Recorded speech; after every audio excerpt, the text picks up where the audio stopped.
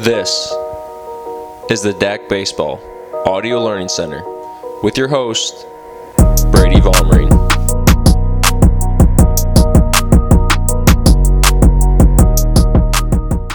Hello, y'all. Welcome to the DAC Baseball Audio Learning Center. I'm your host, Brady Vollmerine. And no, I'm not from the South, but I noticed in my first episode, everything started with, "Hey, everybody," so I figured I'd switch it up. Anyways, this podcast is for the hungry.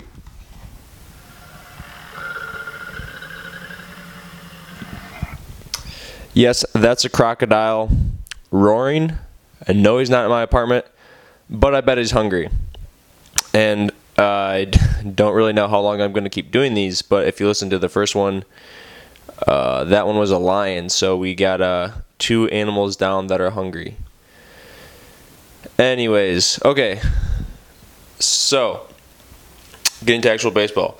Today we're going to talk about ownership, and the reason that I want to talk about ownership is I think it's a very important piece that a lot of athletes kind of struggle with, and we'll be talking more about ownership of yourself versus ownership of yourself, versus ownership of, like, I don't know, something else like your career or whatever. I think ownership of yourself,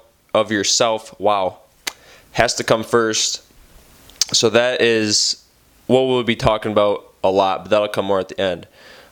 So first of all, the definition of ownership, can't really talk today. Definition of ownership is the act, state, or right of possessing something. So I want to start off today by talking a little bit about my story. So in high school, I knew that I wanted to train really hard for baseball starting around 8th grade. And throughout high school, things kind of developed where, other people knew that I was training really hard for baseball, and they, of course, as anything happens, they say, "Oh, I don't think you're going to be able to do this. You're crazy for trying to do this," all this stuff. And so as I went through high school, the reason that I trained so hard began switching from the fact that I loved baseball and I wanted to maximize my potential to instead my motivation being, "Oh, this person says I can't do it. That person thinks I should stop trying."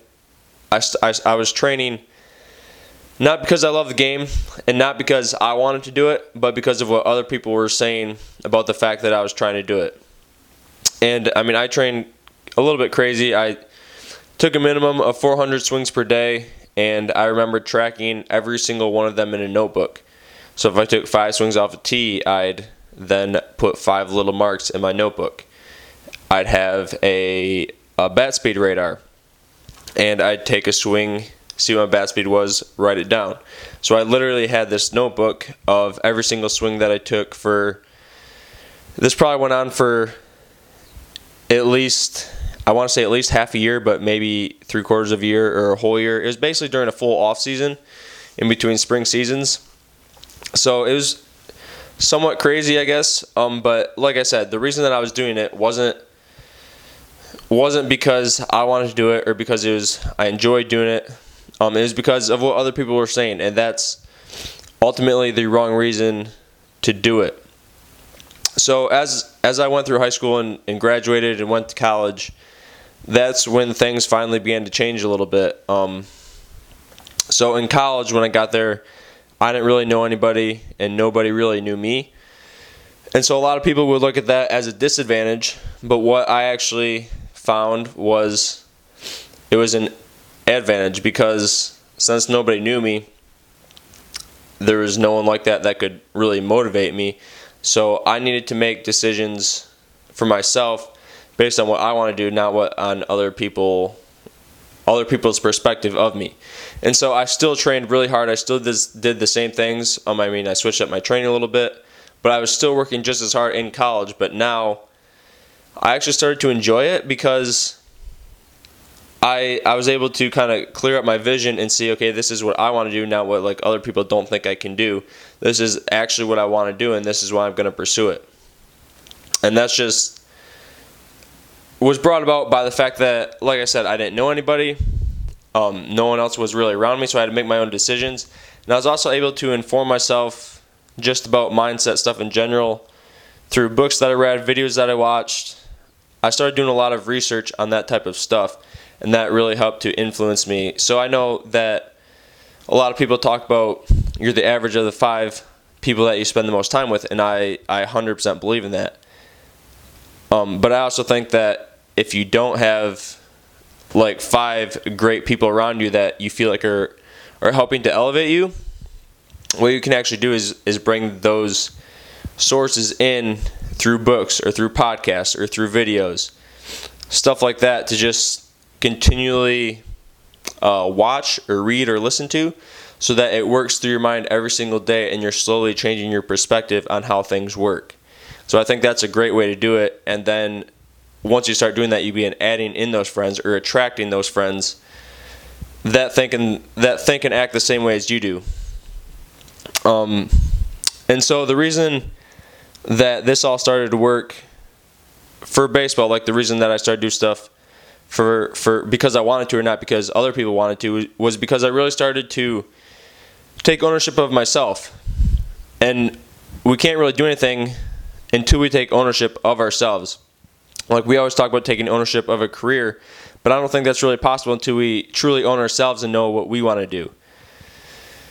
And so as I've now graduated from college, and I'm working to start this baseball training company, DAC, that I'm working on, it's become more and more apparent that it's advantageous to have this complete ownership of yourself. Like really, I mean, I used to be pretty quiet, and I still am pretty quiet, but I now have the confidence to, like, I don't really care what other people think about it, and I'll voice my opinion more because I know who I am, and I know that I have ownership of that.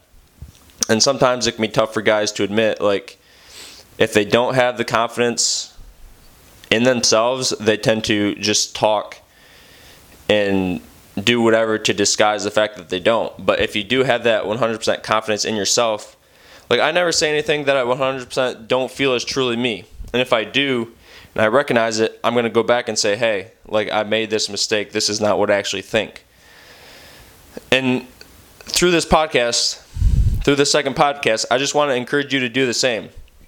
And especially if you're a younger kid, I know that you have parents, coaches, all the time that are around you. Nobody really knows what you're all about.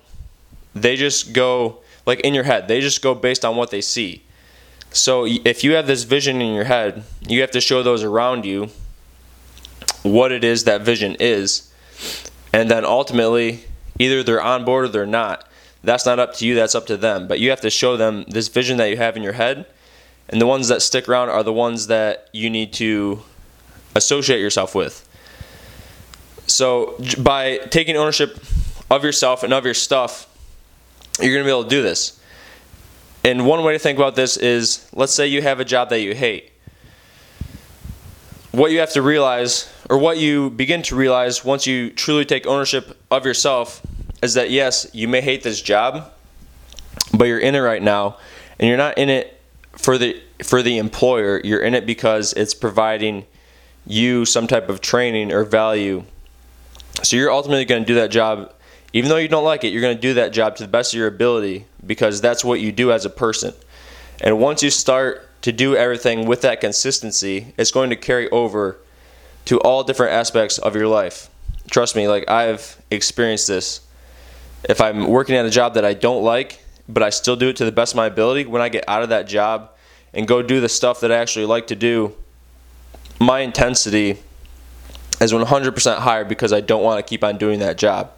So just doing this consistently in all areas, no matter what, is going to help you a ton in truly owning yourself and then having that carry over into baseball. And ultimately what you need to do is fill your life with people that are the same way as you. And I talked about this earlier, but that's just, if you don't have those people, you can get them through podcasts or videos or whatever. But eventually you need to attract people that are like you. And if you portray that attitude, you'll naturally attract those people. And what I actually found was this brought about, just like a sense of purpose and, fulfillment that I didn't really have before, like in high school. But as I grew in college and I really began to understand that like I could make my own decisions and I was in control of every single decision that was put in front of me. Like if I had a bad day, I could decide whether I wanted to whine and complain about it. Like this literally goes through my head. If something bad happens to me while I'm at work and I'm with a buddy or something like that, the thought literally goes through my mind, okay, I want to tell him about this thing that happened at work. But then the thought also goes through my head that's like, you could tell him that, but what's that going to lead to? Him saying, oh yeah, that sucks. And then you just stop there and it literally adds no value to either one of our lives. So just stuff like that. Everything that you say needs to be in accordance with who you actually are, because I hate complaining. So I don't want to complain to other people because that's not who I truly am. And just acting on this, like I said, will give you that sense of purpose, and it'll build and grow as you learn to do it more and more. So I just want to encourage you to try that. One thing you can do is at night, check in with yourself every single day. And an easy way to do this is to keep a journal. So just write something, or write down like, is there anything I did today that wasn't me? Was there anything I said or anything that I didn't do? Did I complain? Like whatever. And then promise to yourself that you won't make that mistake again and hold to it.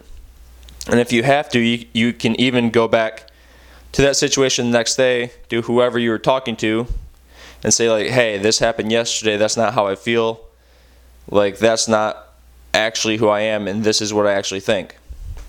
And so just the fact that you're actually acting and doing that is going to reinforce in your mind that, hey, I'm really serious about this, so like I need to continue taking ownership of my stuff and building up until I get to a place where that's just my nature. So I encourage you to give that a try. I know it's helped me a ton, and I hope that it helps you too. So thank you for listening to this episode, and I hope you'll join us next time for episode number 3, which is going to be looking at perspective. See you then. Hey guys, I hope you enjoyed this second episode of the Dak Baseball Audio Learning Center. I'd love if you'd share this with just one person that you think needs to hear the message of self-ownership, one person that may be struggling with that. I'd love if you'd share it with them. And I'd also love if you'd give me your feedback. Did this help you in any way? Did this impact your life in any way? As always, I would love to hear that. Thanks for listening, and see you next time. Thank you for joining this episode of the Dak Baseball Audio Learning Center.